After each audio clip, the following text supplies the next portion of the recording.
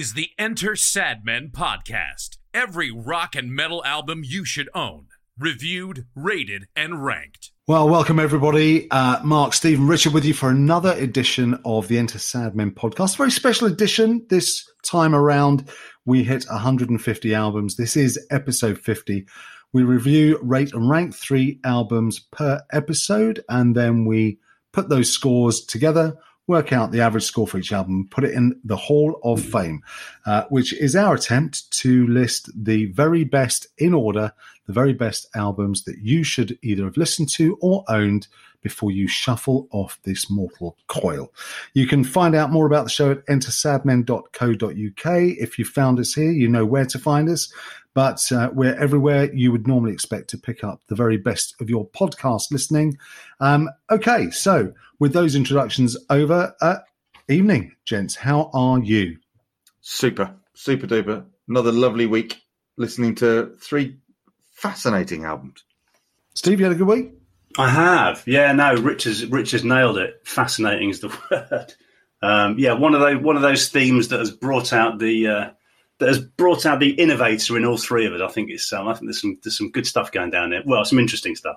You know, when we started this, 50 odd episodes ago, which is sort of a little over a year in our time with time off for holidays and stuff. So a little over a year ago, you two accused me of being rooted in the 1970s.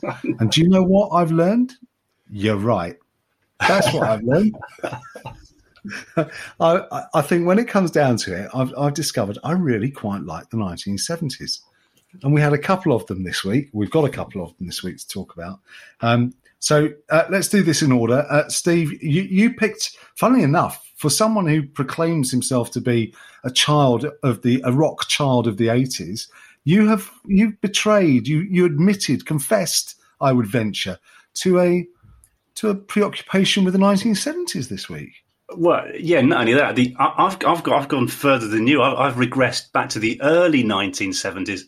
Yeah, so the theme. So we're doing birds, aren't we? That's the point. That's what the theme is. The theme is birds, and you always think there's a kind of multitude of options whenever we come up with a theme, which are very general and very random.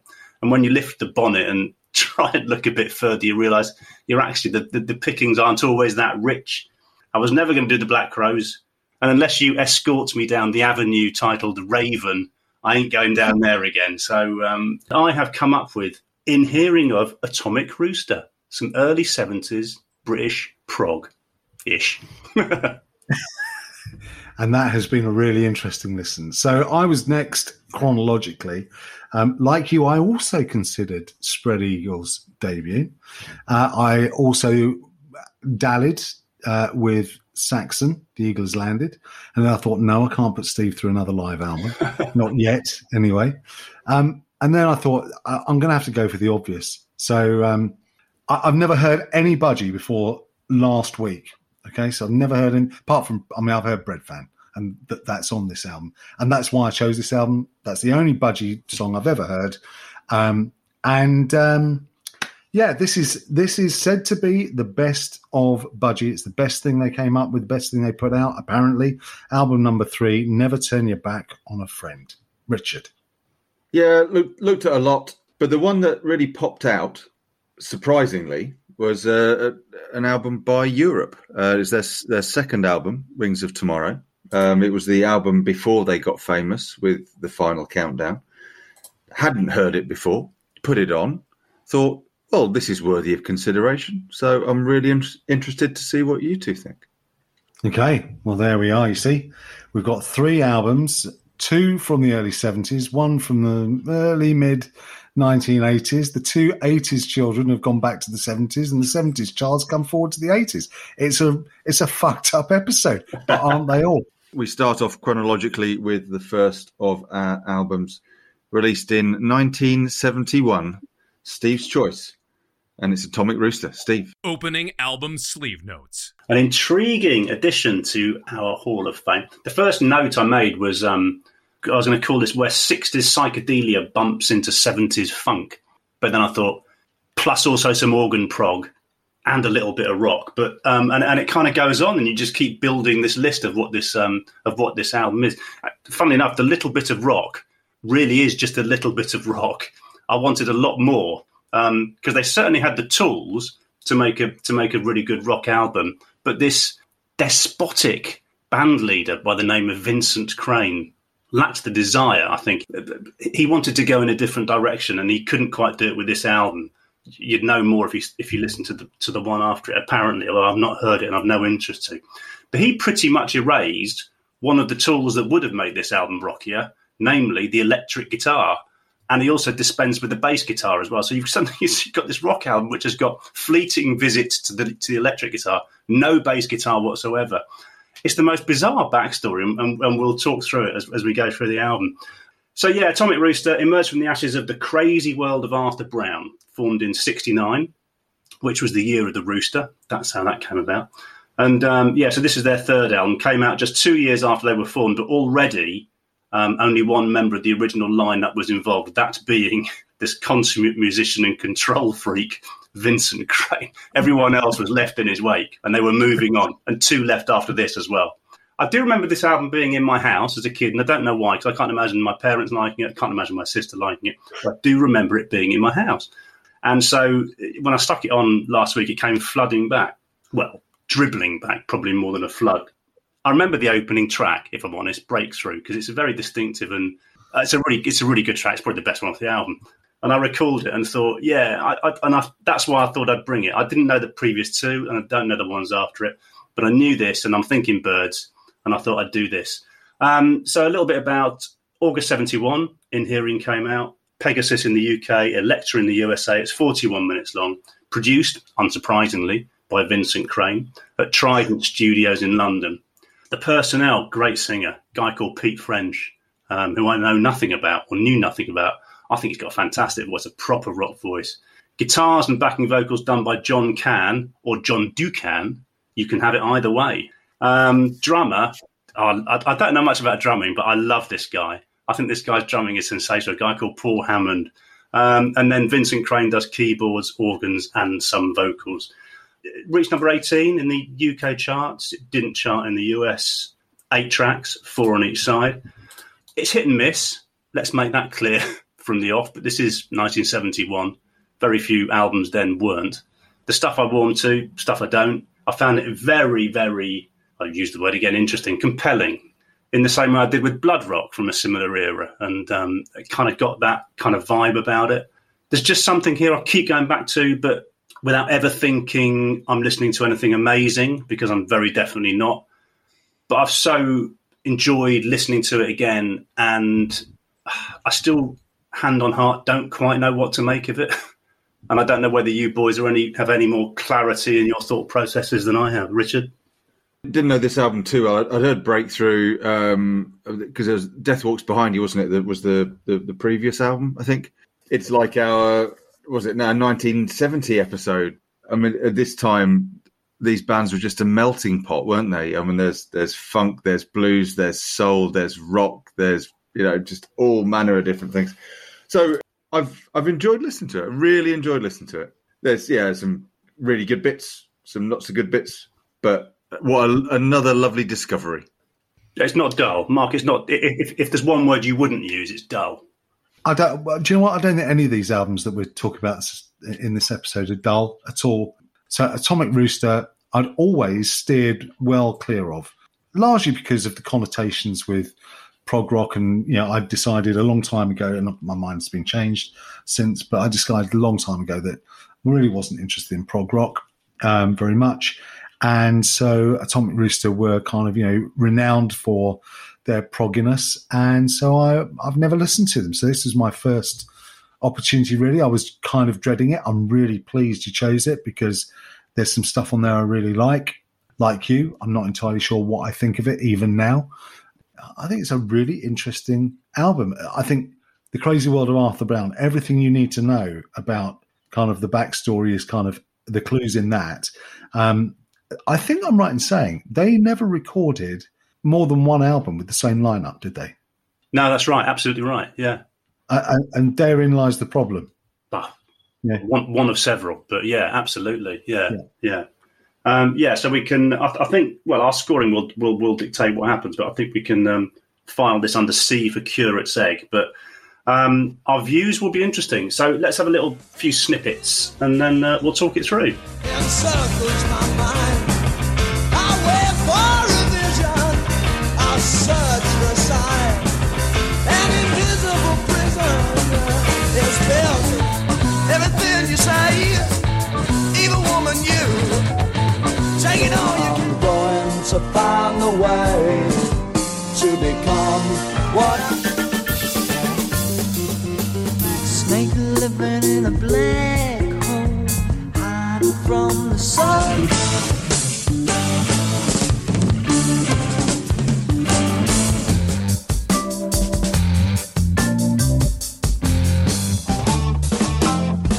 I just want your love. No, I don't. No, I don't. I just won't have your love. No, I won't. No, I won't. 4 tracks on each side. Side 1 is Breakthrough, Break the Ice, Decision, Indecision. A spoonful of bromide helps the pulse rate go down, which if you thought was the daftest song title you'll hear in this episode, be prepared for something later. Yeah, so Breakthrough. I love Breakthrough. I think it opens with this really sort of hooky piano line and the drums come in and back it up. More keyboards and, whoa, there's keyboards. There's so much to this song. I think it's full of balls. There's some almost little jazz flourishes. Not enough guitar, just not enough guitar, and that's going to be a theme we'll run through. Great piano lines, some big singing from French, and the outro is pure dynamite. It's just so hypnotically rocky, and that's almost the best part of it. There's a great feel to this song. Really good opener. I have to say, when this started, I thought, why on earth have I deprived myself of Atomic Rooster? This is sensational start to an album, I think. I was kind of taken by his voice, French's voice. It's very London, isn't it? Battersea Boy, yeah. Yeah, which I kind of quite like. I like that sort of estuary sound to it. Is it just me, or is some of this horribly out of tune? There's a bit with the pianos where I'm thinking, well, that sounded a bit sharp, but maybe that's just my ears. No. I think that's out of tune, which therefore equals in tune. There's nothing horribly about it. This is prog, man. I think this. Richard? There's no bass in this, but there is bass organ. So there's actually quite a thumping bass line in this song, but done by just these big bass organ notes throughout. You can hear that depth. Yet another pedal that Mr. Crane can press. But the great thing about Pete French, of course, is that he's in the band as the lead singer when the existing lead singer is still in the band, but has effectively been sacked on the job. Mr. John Ducan or John Can. Yeah. The fallout is fantastic. French would later call it a contest of wills between Can and Crane, which I think is a euphemism for they fucking hated each other by this point. But Can's beef, and having not heard what the original demos were like, Can's beef was that the guitar had been pretty much mixed out of this final cut. 1 or 2 of the tracks, you can hardly hear it at all. That would bother me, personally, if I was the guitarist. I know this is going to sound ridiculous. I didn't even clock that the guitar was largely missing because there's part of me that doesn't think it's needed. This is almost a jazz album. Yeah. Isn't it? A jazz rock album. Yeah. Just one closing comment, because I'm sure you're both interested. Bit of cowbell on this song, but it doesn't actually feature in ultimatecowbell.com. But that's an oversight, isn't it? Sure. It is, yeah. So we've contacted Ultimate Cowbell and asked them to correct their Hall of Fame. I just love the fact, Rich, that you heard a cowbell and then went and checked. All part of the service. Anyway, from Breakthrough, we Break the Ice, which is track 2. Can wrote this one, incidentally, which probably explains why guitars are front and centre in it. Not initially. It starts with this sort of lovely haunting organ opening into a nice riff. The drums come in, some different keyboards line. French starts singing. It's a bit pacier. It's hooky.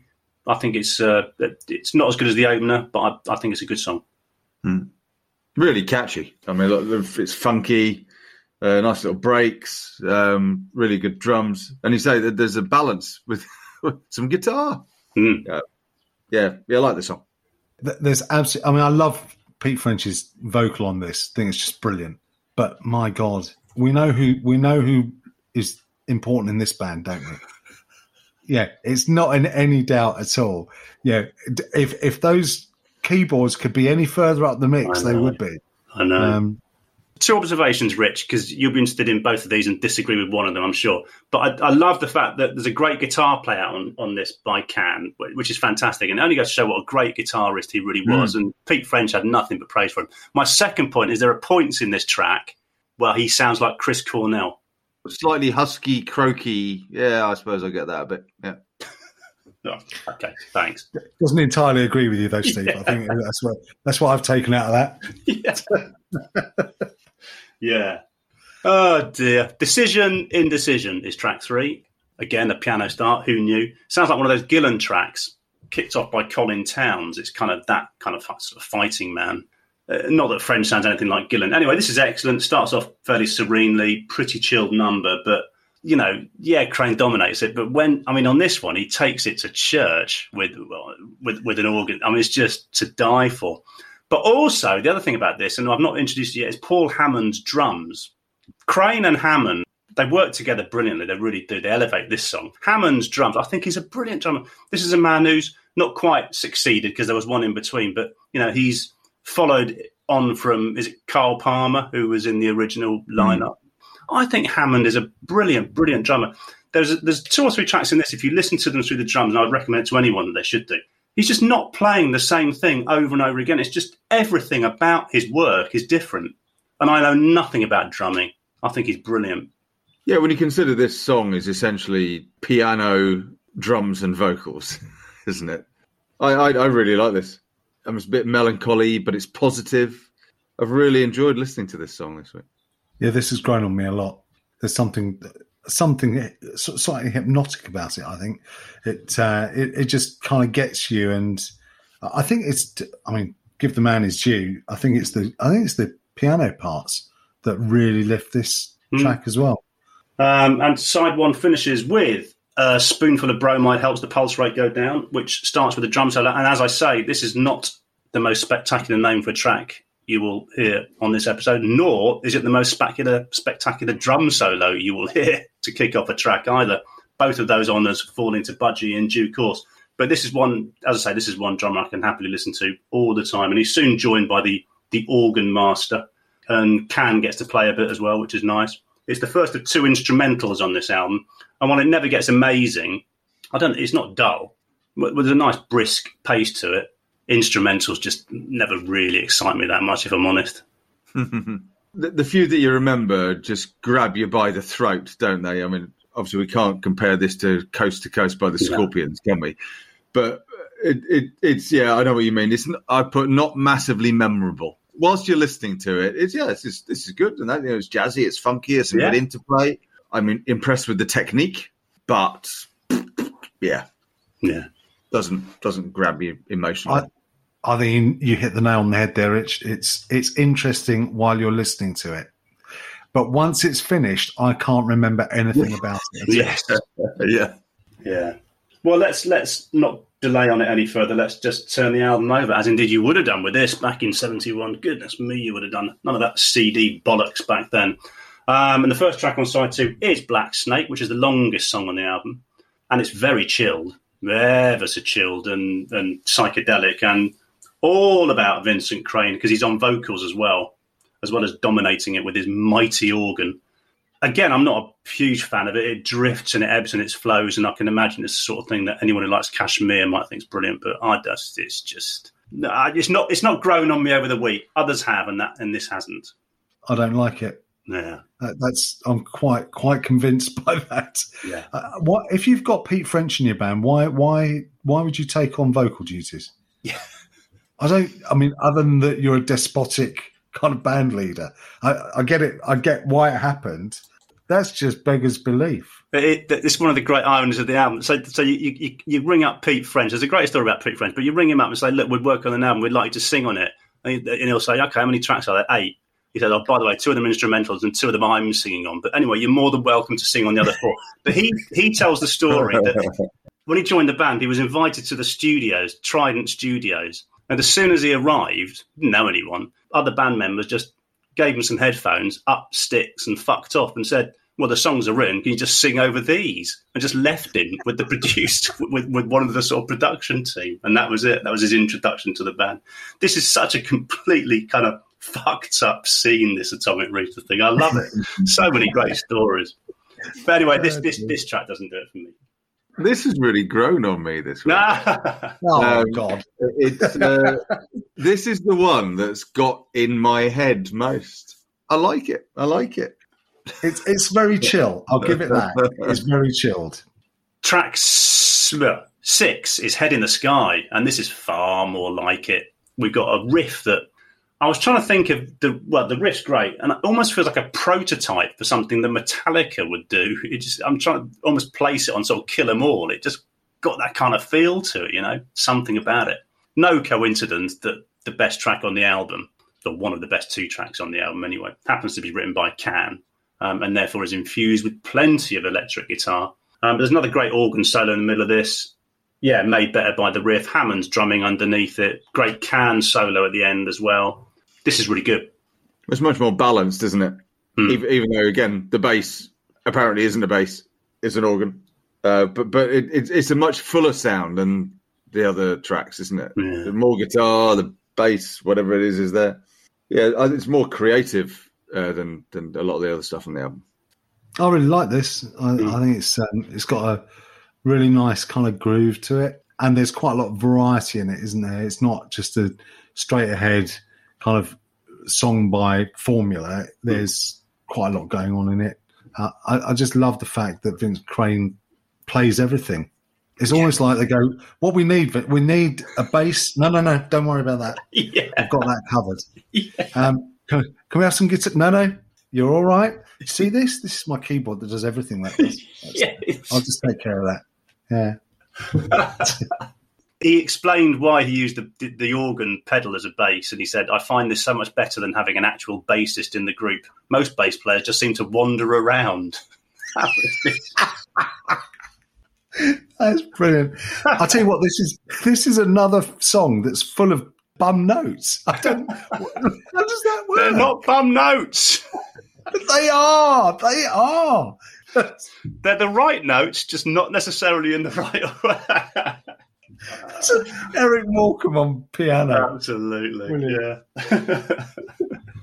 Anyway, what I would say about Head in the Sky, well, Richard will disagree because he liked Black Snake, but Head in the Sky to me is the oasis between 2 fucking weirdos, because I didn't get Black Snake completely, and I don't get the rock at all.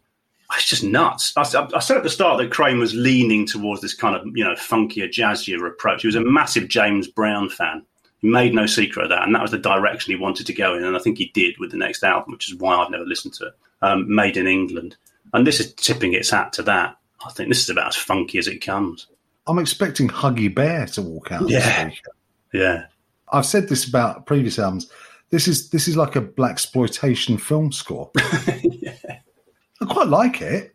But worth pointing out, it's another instrumental with a lot of horns in, and I've seen no evidence to suggest that Vincent Crane doesn't play those either.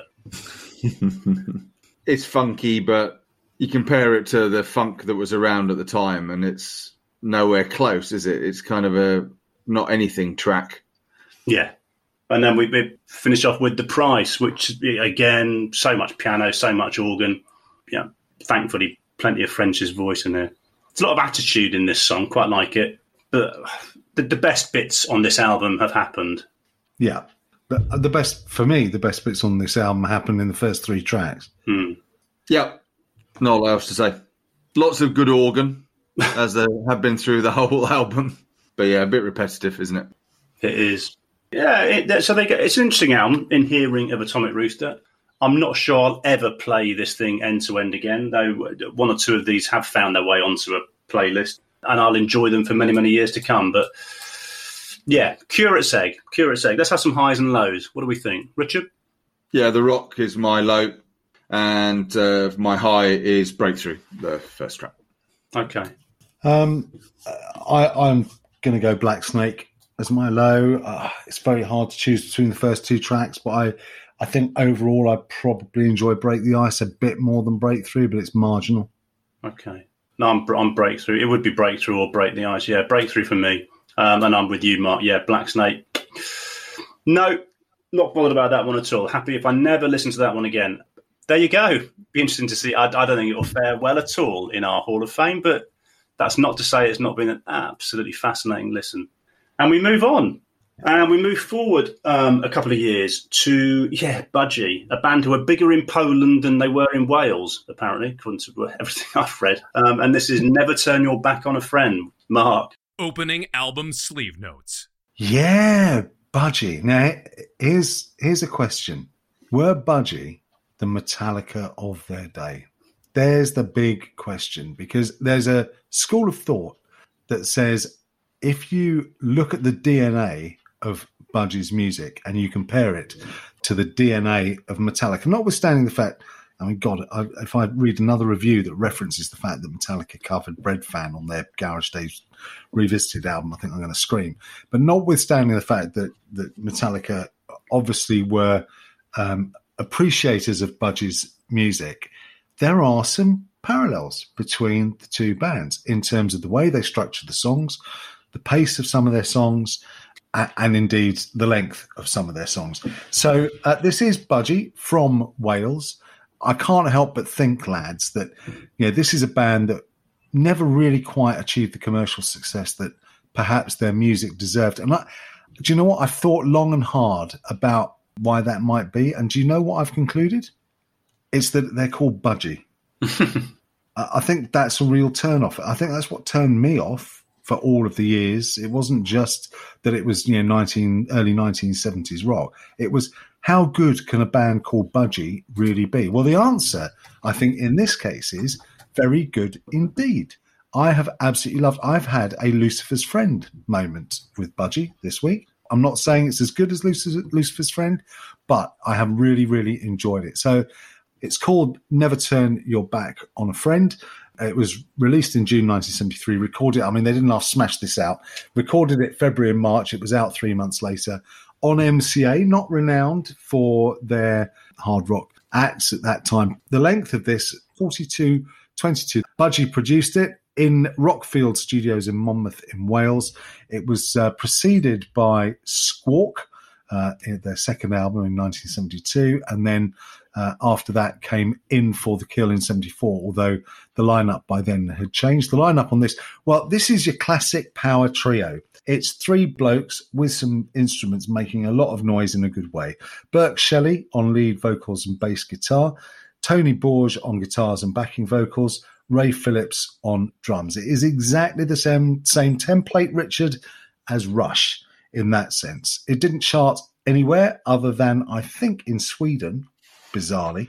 And I have no idea how many units this shifted. Not many, I would think, but who knows? It is 7 tracks long, 4 on side 1, 3 on side 2. Bread Fan, Baby Please Don't Go, which was the only cover they ever recorded. You Know I'll Always Love You, and that side ends with, and this is what Steve was referencing earlier, well, it's one of 2 songs I imagine that Steve was referencing earlier in terms of bizarre names. This is called You're the Biggest Thing Since Powdered Milk. And then you turn it over and you think, well, you can't get more bizarre than that. But no, the first song on side 2 is called In the Grip of a Tire Fitter's Hand, followed by Riding My Nightmare.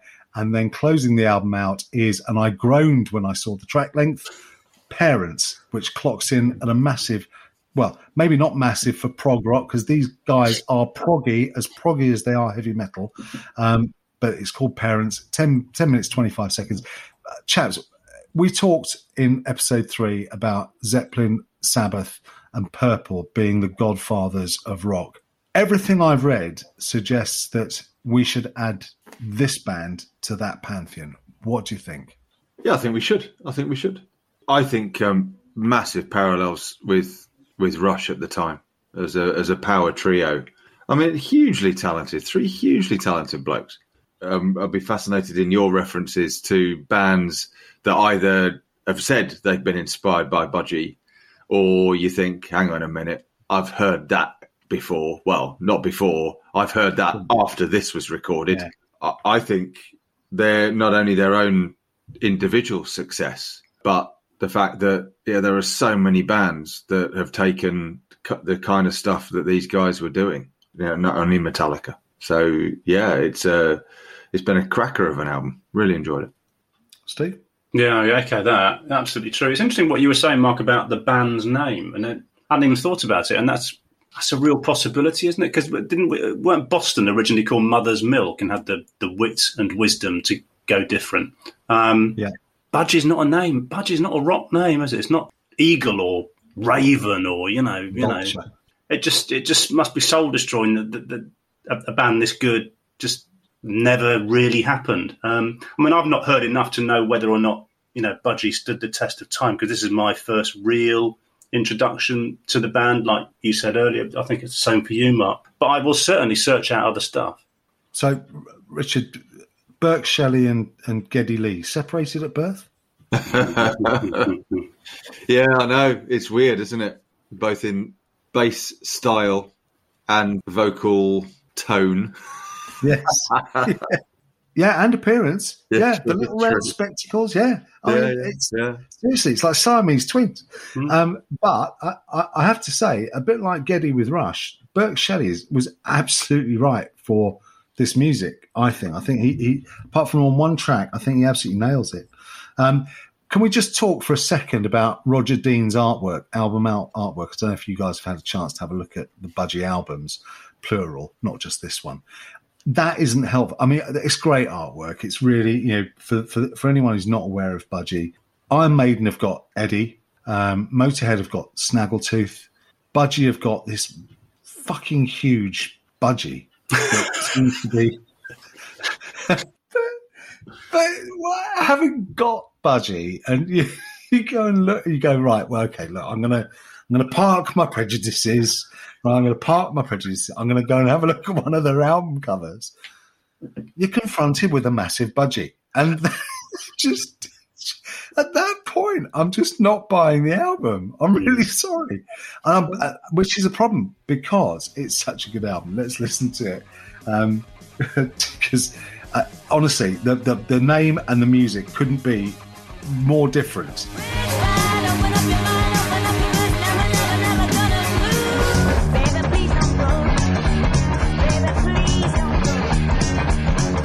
Sun and moon and sky above me.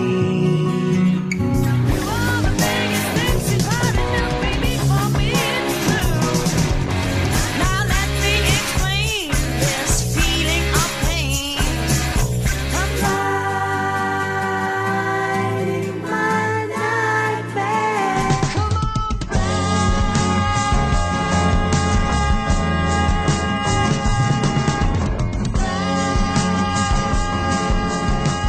Track 1, side 1, opens with, well, even if you're not familiar with Budgie's back catalogue, surely you must be familiar with the opening riff to Bread Fan. I can't believe anybody who's interested in this type of music has managed to escape this track. Even I didn't manage to escape this track. And I'm surprised that having been exposed to it, I wasn't then more inclined to go out and search out their stuff, because it is a phenomenal riff. This is as heavy metal, I think, as you can get in 1973. I really do. I think it's absolutely brilliant. It's Burke Shelley's kind of, we've already talked about his Geddy Lee kind of sound-alikeness. I think it's perfect for it. I think it drives the song. And then it drops into this really mellow bridge. I mean, heavy metal at the beginning of the song, heavy metal at the end of the song, and entirely proggy in the middle before that main riff kicks back in. I absolutely love this song. And I think, Metallica, when they covered it, didn't do it justice, because I think this is acres better than that. That's interesting. Am I the only one, incidentally, during that opening riff who thinks we're about to storm into Welcome to the Jungle? Yeah, it does, yeah. Yeah. They're very, very best when they're rocking. I think there's no two ways about that. We don't even need to have the Metallica discussion. This is Budgie's song. They did Bread Fan, and they did it bloody brilliantly. Tony Bors did come up with the riff. Shelley, the middle bit, the slower middle bit, fuses really well. I love that middle bit. I think it's really unexpected. And there's fantastic interplay between them, and they were superb musicians, very accomplished. I mean, I'd ask anyone listening to this, go and check out. There's some videos on YouTube of them playing this, and they're really, really well worth watching. The lovely thing about Metallica, when they covered this, and it was on the B-side of Eye of the Beholder on single, and then obviously on Garage Inc. I mean, Ray Phillips, the drummer, I think he left after this album. Metallica covering this song saved him from financial ruin, basically. Oh, really? All of a sudden, yeah. Remember when we were talking to Brian Tatler all those episodes ago, and he mentioned about the royalties that were coming through the post for I Am Evil. Well, the same is true of this. So well done, Metallica. You were thinking of all of these people that inspired you and were trying to put a bit of money in their pockets. So good stuff. Interestingly, Burke Shelley tells a story that Lars Ulrich offered to produce one of their later albums. Oh, right, okay. And Burke said, no, we're happy with what we do, thanks. But he said he seemed like a nice lad. Honestly, you must be pretty confident to turn down Lars Ulrich, mustn't you? Well, am I right in thinking that Roger Bain had produced their first? Yeah. I mean, Black Sabbath Paranoid. Let me try to think. Yeah, Paranoid, exactly. And they kicked him off the decks. So, yeah, pretty confident boys. Yeah, and every right to be on the evidence of this track. Yeah. But we must leave Bread Fan and move it on to the only cover that Budgie ever did, Baby Please Don't Go. Covered many, many times by many, many different people. Recorded by Big Joe Williams back in the 1920s, I think that was, or 30s or something. It's a great rock and roll song, and I think Budgie do an excellent job of this, certainly a better job. I think there's two camps. There's the camp that kind of likes this version of it, and there's the camp that says that the AC/DC version is better. I prefer this one. Steve, you're nodding. Where are you? Because you ask yourself, the first question I asked myself was, does it pass the AC/DC test? Because I think AC/DC's version is absolutely die for. That conversation between Bon Scott and Angus Young is, when it reaches its crescendo, that's just sublime. That's just sublime. So Budgie have done it differently within the parameters of a track that we all know. But brilliantly. I mean, I love AC/DC's, but I love what Borge does here specifically. And it's a great, great version. It really is. It's helped by the fact that it's a track that, how can you say it almost invites being covered? I mean, it's just one of those tracks that if you can do it, you can do it well. We're always moaning about bands picking the wrong songs. Spot on. Love this to bits. That's it, because it is easy to interpret differently, isn't it? It's a song that you can do something with. And you're right. You know, how many times have we said, well, you know, I mean, the most recent one, probably Your Mama Don't Dance, with Poison and Y&T, and everybody else who's had a go at that and made an absolute dog's breakfast of it. But this is brilliant. Richard? I'm not didn't warm so much to this one. I mean, this is completely out of our environs for this podcast, but for me, the best cover of Baby Please Don't Go was them and Van Morrison. And actually, I compare everything to that, including the AC/DC version, which I think is inferior. I think this one is too. It's too similar to the them version. Not as good, and it goes on too long. But hats off to Burke Shelley's bass. Oh, well, throughout the album. Yeah. So you say, him and Geddy, my goodness, same cloth, definitely. So Baby Please Don't Go ends, and we have the first ballad, fairly sort of formulaic approach to ballads Budgie took, by all accounts, but this one's called You Know I'll Always Love You. Quite short, it's a little over 2 minutes, and I think it's 2 minutes of a perfectly nice song. Steve doesn't like it. I find it really irritating, if I'm honest. It's mercifully short. And I tell you what's interesting is that in Bread Fan, for example, we talked about that fantastic sort of mellow midsection, which shows you what they can do when they want to slow it down. They don't bring any of that to this. There's another slowy later on. They don't do that with that either. It's like they completely missed the trick. I don't like either of these two tracks. I don't like this. And I don't like the later ballad either. This just leaves me so cold. Mercifully short. Which is the later ballad you're talking about? Riding the Nightmare. That's more filler than ballad, but yeah. Yeah, okay. I thought we were going to have a row about parents. No. Good. I quite like this. Very Simon and Garfunkel, I felt. It sounds like Art Garfunkel on this. It's interesting. Simon and Garfunkel wouldn't have done this. That's unbelievable. There's nothing pleasant about this. Just so forgettable. Steve, right, let's just put you straight just for a minute, okay? This is my note that I wrote down earlier today, okay? Wouldn't be out of place in some early Glenda Jackson film. It drifts and wafts with an acoustic guitar line playing under the instrumentation of Shelley's vocals. And then I've written, I'm getting a bit of Serge Gainsbourg and late 60s Simon and Garfunkel. Oh, for God's sake. Listen, my farts drift and waft. It doesn't mean a bloody thing. Okay, so the first of the crazy titles is You're the Greatest Thing Since Powdered Milk, which is sort of starts off with a 2-minute drum solo, which apparently is amazing because Ray Phillips essentially had a very basic 5-piece kit with an extra bass drum. And he manages to, I've just talked Greek to myself there, but apparently it's quite a feat to play this drum solo on a kit that size. Richard, our drum correspondent, over to you. Yes, good. Okay. Well, that's put the flesh on those bones, isn't it? You don't get drum solos on records anymore, do you? You do not get drum. They're not a modern phenomenon, and you don't even get many drum solos live now from bands, do you? This is such a novelty. Really, really intriguing. But having said that, well, the first thing I initially thought, what a daft title for a song. It's not like they're going to use it as a lyric or anything, are they? Cue first line, and I'm thinking, yeah, okay, so I'm a complete twat. The other thing about this song is that there's a point during it, and I've been watching it on YouTube, so I've had to go back and figure it out. And 5 minutes and 18 seconds, give or take, where this track suddenly ignites, comes to life. And the final 4 minutes, 3 or 4 minutes of this song, are why the 70s were invented, as far as I'm concerned. It's just stunning. But I can't mark it. But I can't mark it without factoring in being slightly bored during the first half of this song. But then you get that sort of pseudo-orchestral piece, don't you? That's then overlaid with Borges' guitar, which is amped up to full distortion pedal, and then a riff that is as heavy metal as it gets. Forget the beginning, forget the drum solo, which is just a bit of sort of self-indulgent wank. But the rest of the song, I think, is Budge's Immigrant Song. Anything to add, Richard? I think the interplay between the instruments on this is brilliant. This is a great example of when there's only 3 of you, you've got so much more space to do stuff. I love the end couple of minutes. Particularly there's that's the triplets, the diddly diddly diddly diddly on the bass.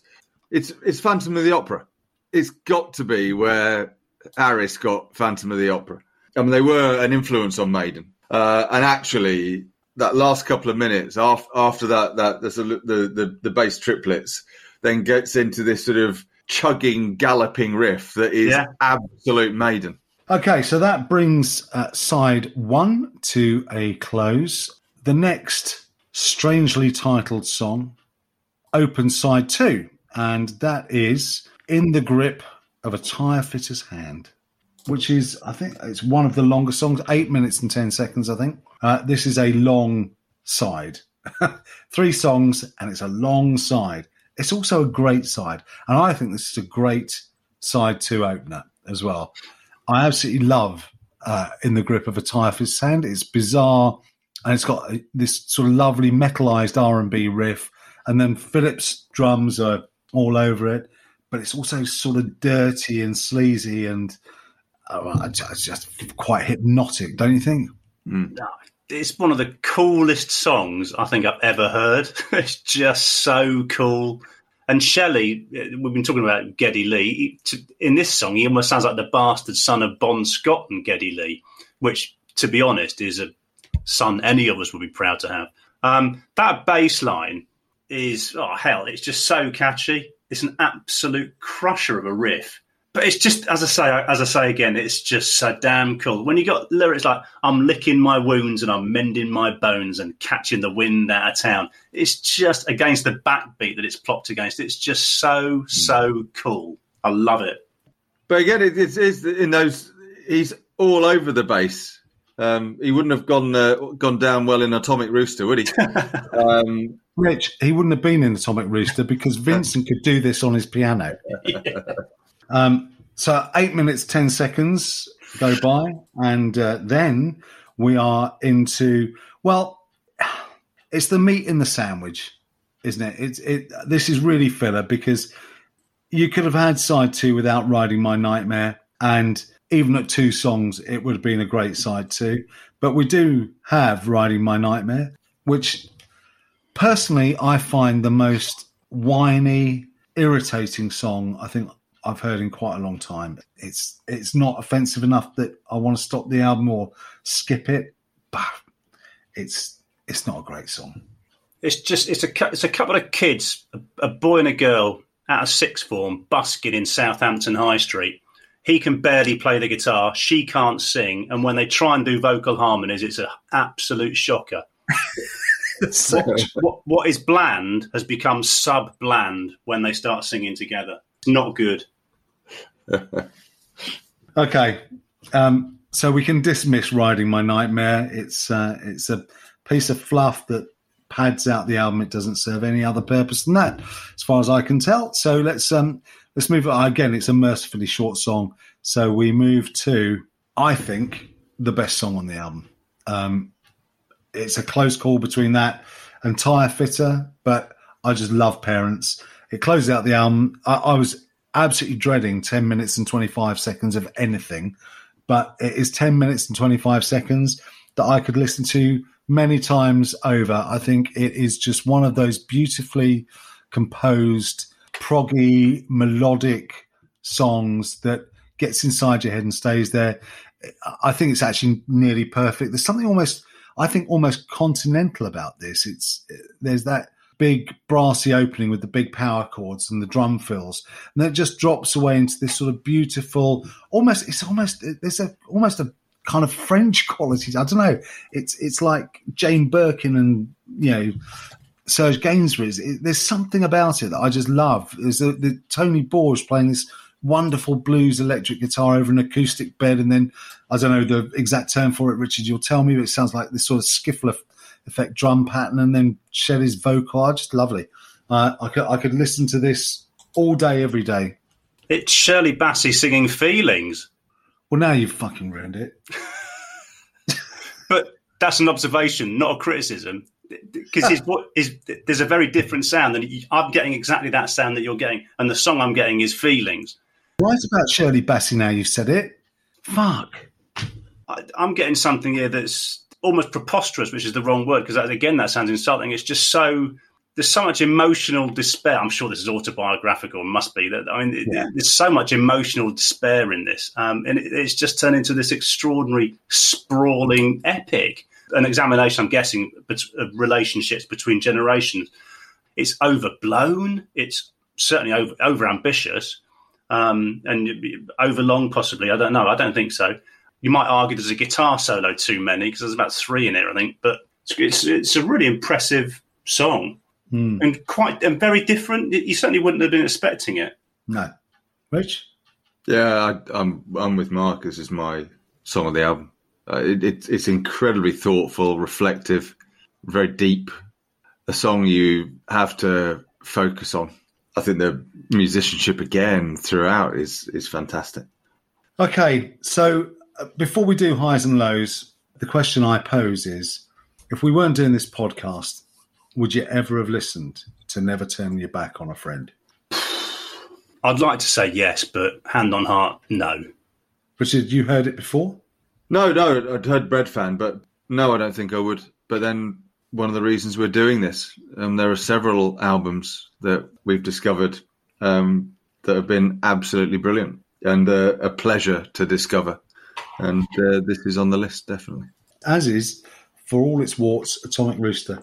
So, highs and lows. Steve, start with you. Low, yeah, it's a Riding My Nightmare, just about, from... I'll Always Love You. And I like Parents a lot, but Tire Fitter for me. I just think it's just such a groovy song. Richard? Riding My Nightmare probably grabs it from Baby Please Don't Go, which I just don't think works as a cover for me. And Parents is my high. Okay, and I'm with you. Running My Nightmare and Parents would be my picks. There you go. Album number 2, Budgie from 1973. Never Turn Your Back on a Friend. It is the fans' choice, generally speaking, as the best they had to offer. We'll find out. There are 5 Budgie albums that fit within the scope of the podcast, and I'm sure we will visit the other 4 in due course. But right now, it's time to move on into a new decade. We're jumping forward 11 years to a band who 2 years later would become absolutely colossal. But in 1984, no fucker had ever heard of them. It is Europe and Wings of Tomorrow. Richard. Opening album sleeve notes. Yes, Europe.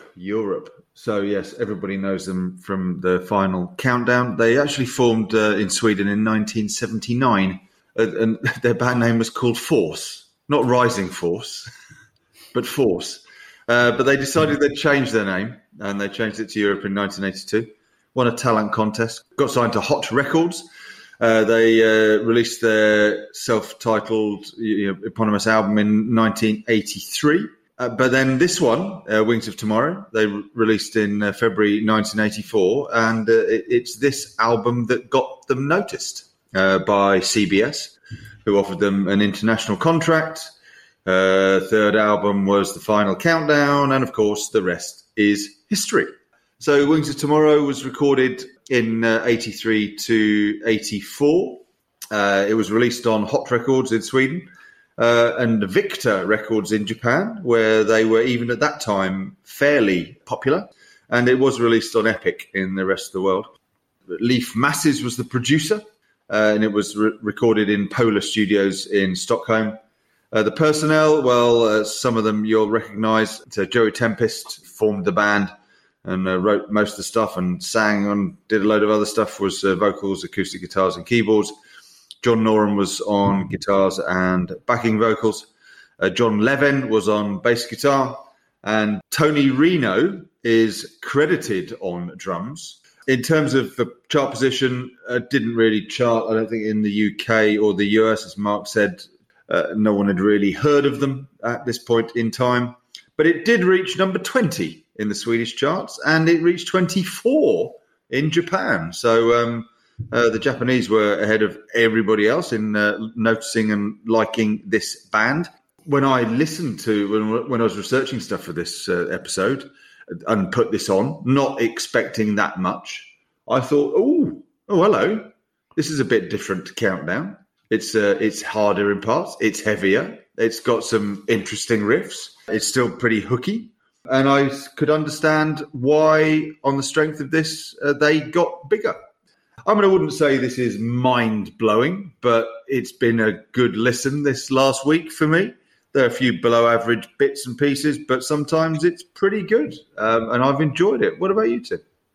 It's so frustrating because it's not the first time that we've been presented with an album that is just so many good bits you want to cling to and you want to replicate, and then they just don't quite, and then they go somewhere else, and you think, oh, for fuck's sake, why did they done that? But because I love the tone of the album, like you, when I first put the first track on, Storming, I just thought, this is my kind of sound, love it, absolutely love it. Joey Tempest, clearly a decent songwriter. John Norum, clearly a very, very good guitarist. And there are 2 absolute class tracks on here. A couple more that are really good. But then you've got there's some drear, there's some fluff, there's some, flabbiness that will bring the score down. But notwithstanding that, I like it. And I've been racking my brain all week trying to figure out who Europe kind of sounded like, who their inspirations were. And I read a really nice interview with Tempest about their mindset before this album came out. He talked about their influences, being bands like Zeppelin and Purple and Journey. But he said the album they were listening to as they were recording this was Assault Attack by Michael Schenker Group, which I gave a whirl. And yeah. Bonnet doesn't sound an awful lot like Tempest, but that aside, musically, you can definitely hear a lot of MSG in this, I think. And I'm also getting a kind of Euro vibe generally, but am I just thinking that because they're from Sweden? I don't know. But what I would say, if I knew live, I'd have been getting stuff like Stormwind and Wings of Tomorrow rather than Carrion Final Countdown. I'd have been at the front of the queue for tickets. No 2 ways about it. And I don't dislike those 2 tracks, but I thought that was Europe. And now I've been re-educated, had my eyes open, and presumably this was the last great album they did in this sense, and then went down that commercial road and found fame and fortune, and things like this presumably were buried forevermore. I think it's a really interesting album for reasons that are very good and for reasons that are very bad. One of the things that I couldn't work out when I was listening to it was, do you remember, Steve, we went to see them in 86? Do you remember that? Mm-hmm. And this is a band this was the Final Countdown tour. They'd got 3 albums. So I think there were 10 on Countdown, 10 on this one. Let's assume there were 10 on the first one. They had 30 songs in their repertoire, minimum. But do you remember, Steve, they opened with the Final Countdown. I know. They closed with the Final Countdown. Yeah. And their encore was the Final Countdown. Yeah. And I think that says a huge amount about where the band was at that point in 86 in terms of how they identified with their own music, because I don't remember any of this stuff from that show at all. I think they played the whole of Final Countdown, and I think that was about it. I like you, Steve, I'm picking up a lot of Euro influences. I kind of started listening to it and thinking, this is very Scandinavian. And that's not a bad thing at all. Like you, I think there are 2, 3, maybe 4 really good songs on this album. Where I've struggled, interestingly, is it hasn't been able to hold my attention. Mm-hmm. So I've really enjoyed there's not a bad track. Well, there is. There's 1 or 2 not so good. There aren't any stinkers on this album. That's the thing. But I can't remember. If you ask me now, there are only about 5 tracks that I could have any sense of getting the right tune for, remembering what they sound like. It's not a bad album by any stretch, and it is heavy, and it is riffy, and it puts me in mind of an album they released. They came back. The last album was it 94, 93, 94, and then they came back in 2012 with an album called Bag of Bones, which this reminds me a lot of, because that was also really heavy and really riffy. And it's, there's a lot to admire on here. It's just that a lot of it didn't stick. Yeah, you referenced that gig at Hammersmith Odeon that you went to. I looked up on Setlist. The only bit of this album Setlist says they played was a bit of Dance the Night Away as a segue into the final time they played the Final Countdown on that night. There's nothing else from this album on that. Interestingly, earlier on in the tour, when they were touring in Scandinavia, they were playing other tracks off of this album. But it's almost as if this is their Swedish past, which is a shame. Because, I think there are, as you say, a few very strong tracks. Right, so let's have a quick listen to a few snippets from the album.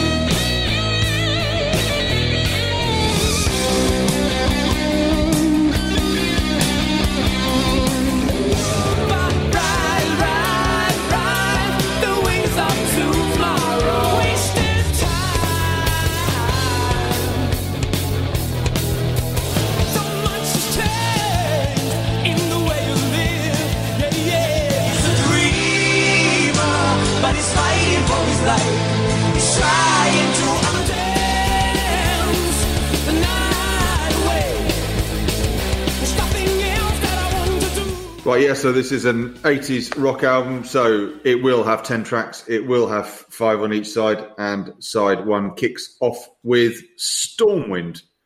Stormwind is a classic Euro rock track, isn't it? It's just, including the little whispered bits at the beginning, just, catchy vocals. It's fairly formulaic, but it's a good solid start. I think a blooming good solo from Norum. His work on this album is amazing. It's a nice start, do you think? Immediately loving the sound of this and the energy and the keyboards and the riff. And I'm immediately thinking, therefore, that this is just going to be a high-class dose of Euro mid-80s rock. And I'm immediately getting whiffs of, and I name checked 3 Swedish bands because Mark's already alluded to the fact that there's plenty of Sverige in this. And I thought of Treat, and I thought of State of Zalazar, and I think of Rising Force, and I can hear all of that, and plenty more besides. And I love John Norum's guitar. It's an absolutely fantastic opening song. And this is one, when Mark was talking earlier about how disciplined he is listening to his way through a week's work for the pod. Nah, fuck that, I'm not. When I first heard this was on 5 or 6 times before I even lifted the needle. I think it's brilliant. And I'll carry on playing this beyond this week. Yeah, I agree with all of that. It's a really good opener, isn't it? But it is very, very European. It's very Scandinavian. How do you describe this? It's kind of pop metal. You can see the link. You can see the dotted line here from Stormwind to the Final Countdown, can't you? It's very obvious where they went. But this is heavier and harder. Oh yeah, I like it. I mean, the other thing is, and whether this is why they were big in Japan, but I could imagine this song being done by Loudness. Yeah. Yes. Yeah. Okay, right. Well, let's move on and to track 2, which is called "Scream of Anger." Hey, Europe, get heavy! This is a corker of a riff, I think, from Norum on this. I mean, they're really driving drums. I mean, I was listening to this and I thought, I really like the double bass drum, but then I did start to think, yeah, this is incredibly consistent. Yeah. And all of a sudden, I think the drummer appears like he's got 6 limbs. So, yeah, rumours are that Tony Reno couldn't keep time or was misbehaving or whatever other reason you want to read, and allegedly was replaced for some or all of this album by a drum machine. But that aside, the fact is, if it isn't a drum machine on this track, he shouldn't have been kicked out because the drumming's bloody amazing. So who knows? But this is the track that hooked me. After Stormwind, and then I listened to this one. I thought, well, yeah, this is going to be my choice for this week because this is so different to the Final Countdown. I know. That riff doesn't let up at all, not on any level. It just keeps going. Absolutely brutal and absolutely relentless. I should think right up your street, Steve. Oh, very much so, yeah. And great juxtaposition with the first track. I read this, saw this really interesting quote from John Norum, which you think, yeah, right. He says, a lot of people that haven't heard much of our stuff think of Final Countdown or Carry When They Hear Our Name, think that we're more of a pop kind of John Bon Jovi style band. But, on our night, we can rock hard and we can make Metallica sound like a pop band. And I'm just sitting there guffawing. And you listen to something like this, which I know they wrote quite early. I think this was called Black Journey Through My Soul or something originally before they consigned it to vinyl. So presumably written a while before. But this is proper decent metal. Great song. Okay, yeah, so Scream of Anger gives way to Open Your Heart. So, yeah, it's an 80s rock album. Therefore, there are 5 tracks on each side, and track 3, side 1, will be a ballad. It's okay, isn't it? I do like the way it builds. It's quite catchy. I quite like the vocals, the harmonies. It's got a decent solo. Nothing particular to write home about, but it's okay. What do you think? It's this album's version of Cherokee. It's all right. Yeah, I quite like Cherokee. I like some kitsch, and Europe are quite good at doing kitsch. Yeah. It's fine. Tempest is the right man for this as well, and he just oozes sex appeal, doesn't he? But it's a bit. What elevates? If there's one thing that elevates it fractionally is Norum's guitar solo at the end. That does raise the bar a little bit on what is otherwise basically, fairly indifferent. Yeah, I agree. Okay, well, let's crack on and get heavier again. Because track 4, Treated Bad Again. My goodness, this is a stomping beat. We've got another brilliant set of guitar work through this, both in terms of riffs and solos. I mean, it's a real corker of a song by Norum. And you mentioned about Tempest. I mean, the guy could sing, couldn't he? Because he's got his full range on this and the power, and there's a bit of a growl and, really, really good vocal performance. Really like this. I love it when Europe do stuff like this because I think it's very easy, isn't it, to write off Joey Tempest as a pretty boy who had the looks, had the image, and a fairly inoffensive voice. But actually, he can sing, and he's got phenomenal range. And this track particularly is very close to what they were doing on Bag of Bones. Well, for me, this is the pick of the album, but I love it. I think Noram's guitar. I mean, how many times are we going to say Noram's guitar elevates this? Yeah. Because it's the one constant. You can argue that the songs themselves are, regardless of how good the vocal is, the songs themselves are not great, some of them. But Noram's guitar is absolutely consistent through this whole album, I think. And this is a great song. Yeah. Great song. Steve? But I love that sort of balls to the wall feel to the opening of it, which I think is great. And it is a ballsy song. And also Tempest has written this thing. He writes all the music, doesn't he? So the arrangement the arrangement's good, and his vocal arrangement's good. I love the kind of ballady interlude that he stuck in there, which is a real counterpoint, because you just think it's not long enough to get anything other than a heavy song. No. He's put some thought and some stuff in there, and it's really good song. Yeah, it's a cracker, isn't it? It is funny, as you say, with Bag of Bones, and Last Look at Eden. It's almost as if in these recent years, Europe have been returning to where they were at the start. Okay, well, let's finish the side then, and the side closes with the only song that wasn't written by Tempest.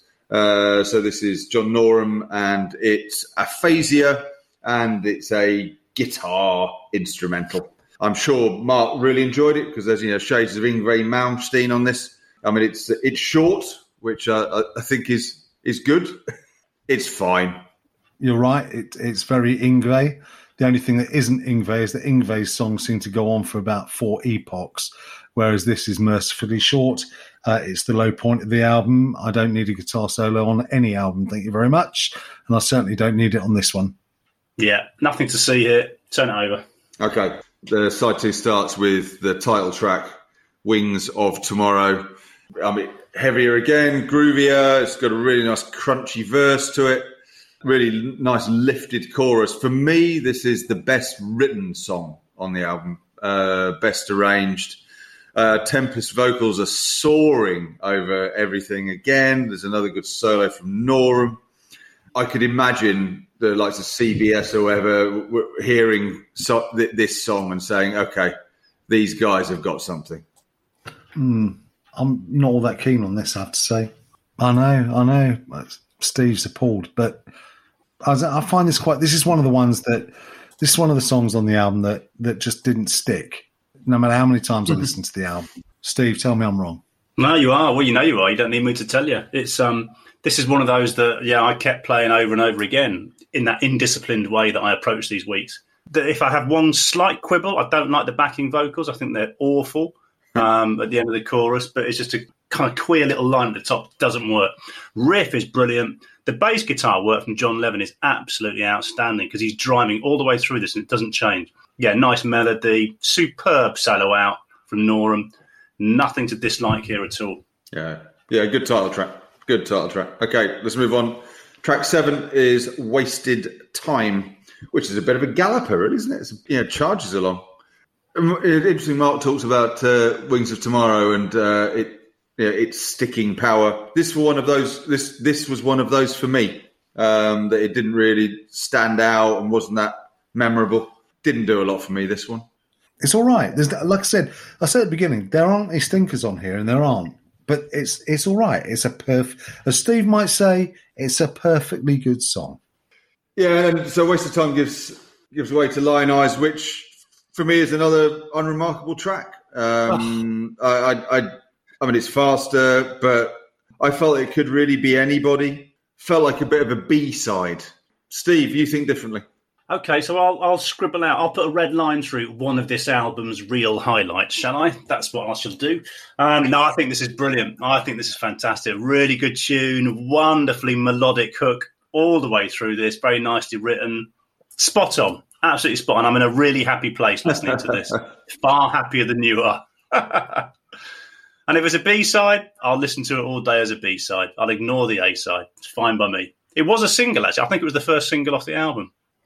I'm probably in the middle of the two of you. I like it more than what's gone before. Yeah, I see exactly what you're saying, Steve. I quite like the riff, and I quite like the verses. Not so keen on the chorus. The chorus leaves me a bit cold, but it's taken a step up at this point. The album. Okay, well, interesting to hear what you think about the next track, because the Dreamer is the second slower song, and again for me, the third of 3 weaker tracks on this second side.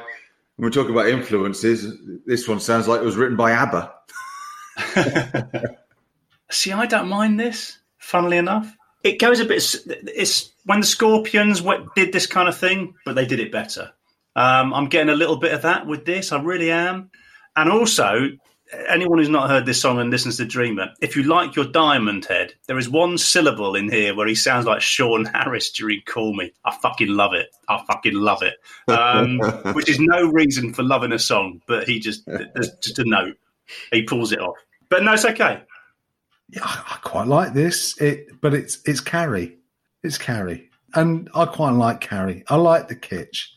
That's never going to offend me. You know, this is Europe in their sweet spot, doing power ballads, and they do them well. Joey Tempest's got a lovely voice for it. John Norum's guitar got a nice bit of keyboard going through it. It's Europe. It's what I kind of expected. It makes me feel warm and comfortable. Okay, good. Right, well, let's close the album then with Dance the Night Away, which for me is a bit of redemption after those 3 tracks. Lots more energy, good finish, really charges along.